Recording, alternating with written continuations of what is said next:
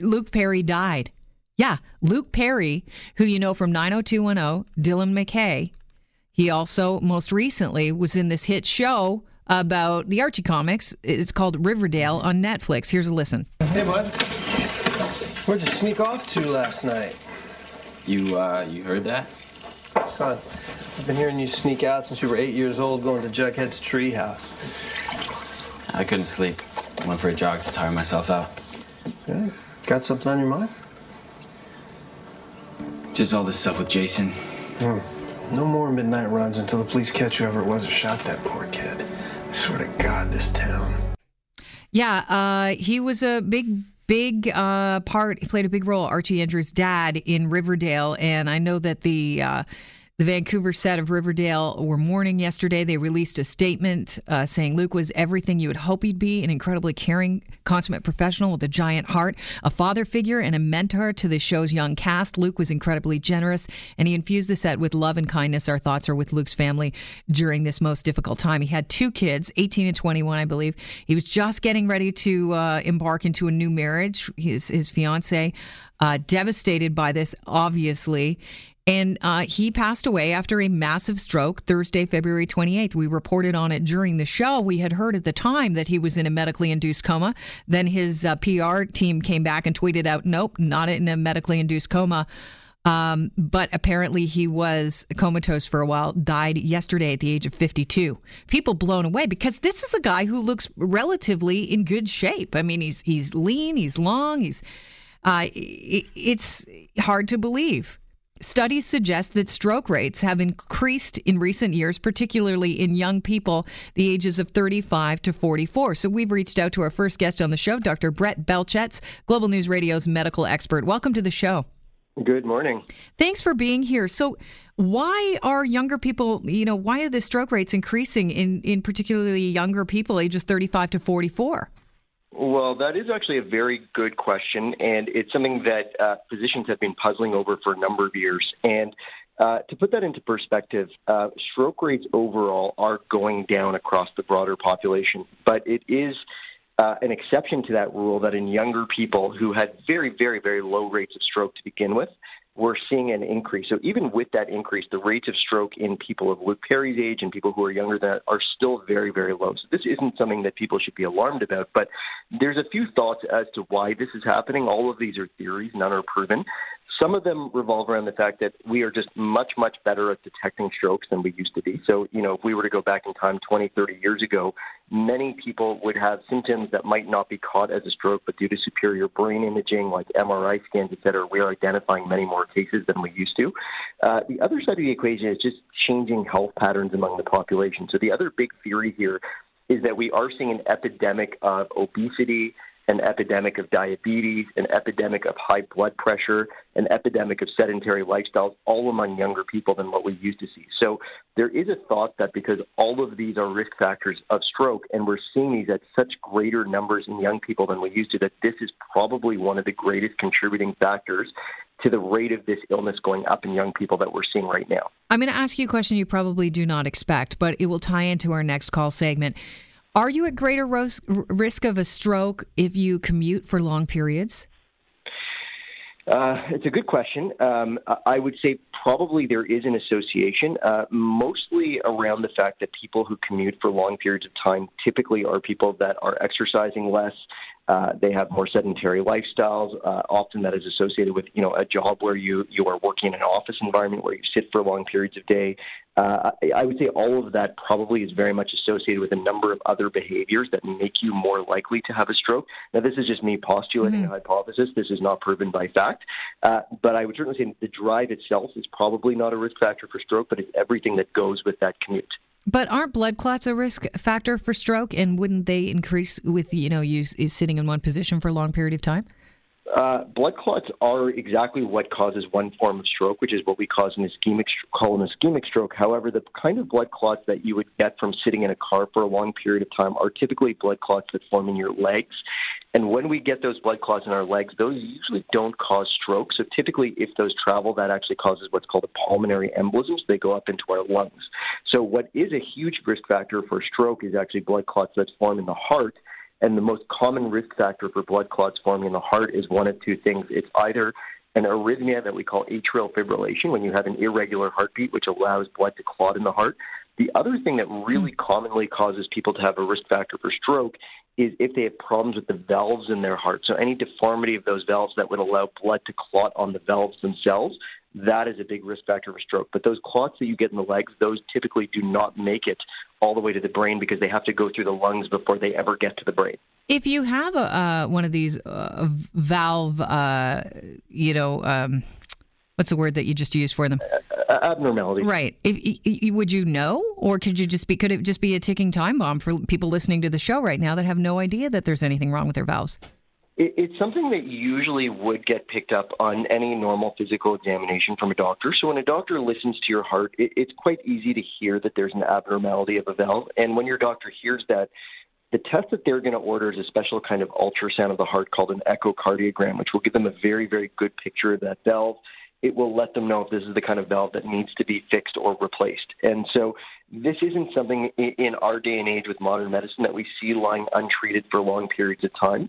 What is a greater risk factor for stroke, there's actually two things that are the big things that are sort of ticking time bombs. One is that arrhythmia called atrial fibrillation that I spoke about. So a lot of people don't know that they have this, so they go day in and day out thinking that their heart is beating normally, but it's actually beating irregularly. And sometimes it can go like that for months at a time before it ever gets picked up by a physician or causes any symptoms.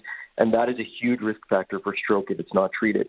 And then the other thing that causes stroke is just the same set of processes that causes heart attack. So we're looking at clotting in blood vessels. So cholesterol buildups on the walls of arteries, fatty deposits, and eventually that blocks off the arteries to our brain and causes a stroke. So all of those bad habits that causes your heart to have disease, like lack of exercise, poor eating, diabetes, blood pressure, smoking, etc., all of those are the sort of cumulative ticking time bombs that are putting you at risk of stroke. But Luke Perry, he looked extremely healthy. He looked like a healthy 52-year-old. So what would put him at risk? Well, there's a lot of questions here. So, we've heard the term stroke used. We don't know what kind of stroke he had. So stroke can mean one of a number of things. It can mean an ischemic stroke, which is what I'm talking about, which is when you block a blood vessel, and all of these other things are risk factors.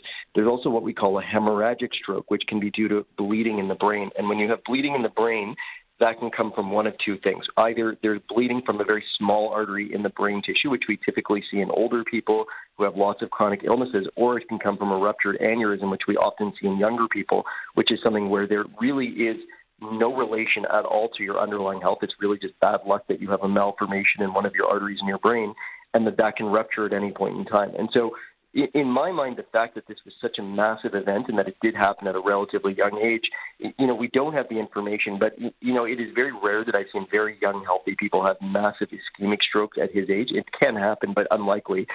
More likely, I start to think about things like hemorrhagic strokes, those bleeding strokes for which lifestyle factors often are not as big of a contributing factor. I understand that one of the things you want to do is doctors want to alleviate pressure from swelling in the brain following a stroke. But the younger you are, the more difficult this could be. It could work against you because your brain hasn't begun to shrink yet. Is that correct? Yeah, that is true. So when we look at brains in elderly people, they typically occupy much less of the space in your skull than the brain of a healthy young person. So typically what we see is if you were to look at imaging of a brain and say, a child, the brain is basically sitting right up against the skull. There's almost no space at all. Whereas when we look at the imaging of, say, a 70-year-old, typically because of the brain shrinkage, there is, 1 to 2 centimeters often of space between the edge of the brain and the skull. And so there's a lot more room for that brain to swell. There's a lot more forgiveness for bad events that are happening in the brain itself. So certainly that is quite true. Do we know why the brain shrinks as we get older? It's the same as any other part of our body. So we typically see degeneration and cell death and shrinkage of many parts of our body over the course of our lives. All of our organs tend to degenerate to some extent, as do our muscles and everything else. So this is just part of the normal process of aging. I heard that there are reports that Luke Perry, after his stroke on Thursday, was alert and talking to paramedics, and then his condition worsened after he was transported to hospital. Does that seem something that would be normal and typical in a 52-year-old that has a stroke? It's very common. Again, the question is what kind of stroke we're speaking about. So if we're talking about a hemorrhagic stroke, which is a bleeding stroke, and I've seen, unfortunately, several of these in my career, usually people start out and they're conscious and they're speaking to me, and very quickly over the course of hours, they can go to being comatose and actually passing away very, very quickly. So it's an awful progression that happens in front of your eyes that there's very little that we can do about a lot of the time. Usually with ischemic stroke, it's a slightly different picture. So typically what happens is the event is the worst right when it happens. So people have the maximal symptoms at the initial part of the stroke, and then they tend to get a little bit better over time as that initial shock from that blood vessel being blocked tends to wear off, or a little bit of blood starts to trickle around that blockage. Again, it's very, very hard to explain his set of symptoms without knowing what kind of stroke this was, but this is not an unusual story. You have to act fast when you think that someone is having a stroke. It's very important to get them to the hospital. Get them to the hospital as quickly as possible. In fact, the acronym for strokes and the warning signs is FAST: face drooping, arms weak, speech, time to call 911. Why is it that we have to act very quickly when we're dealing with a stroke?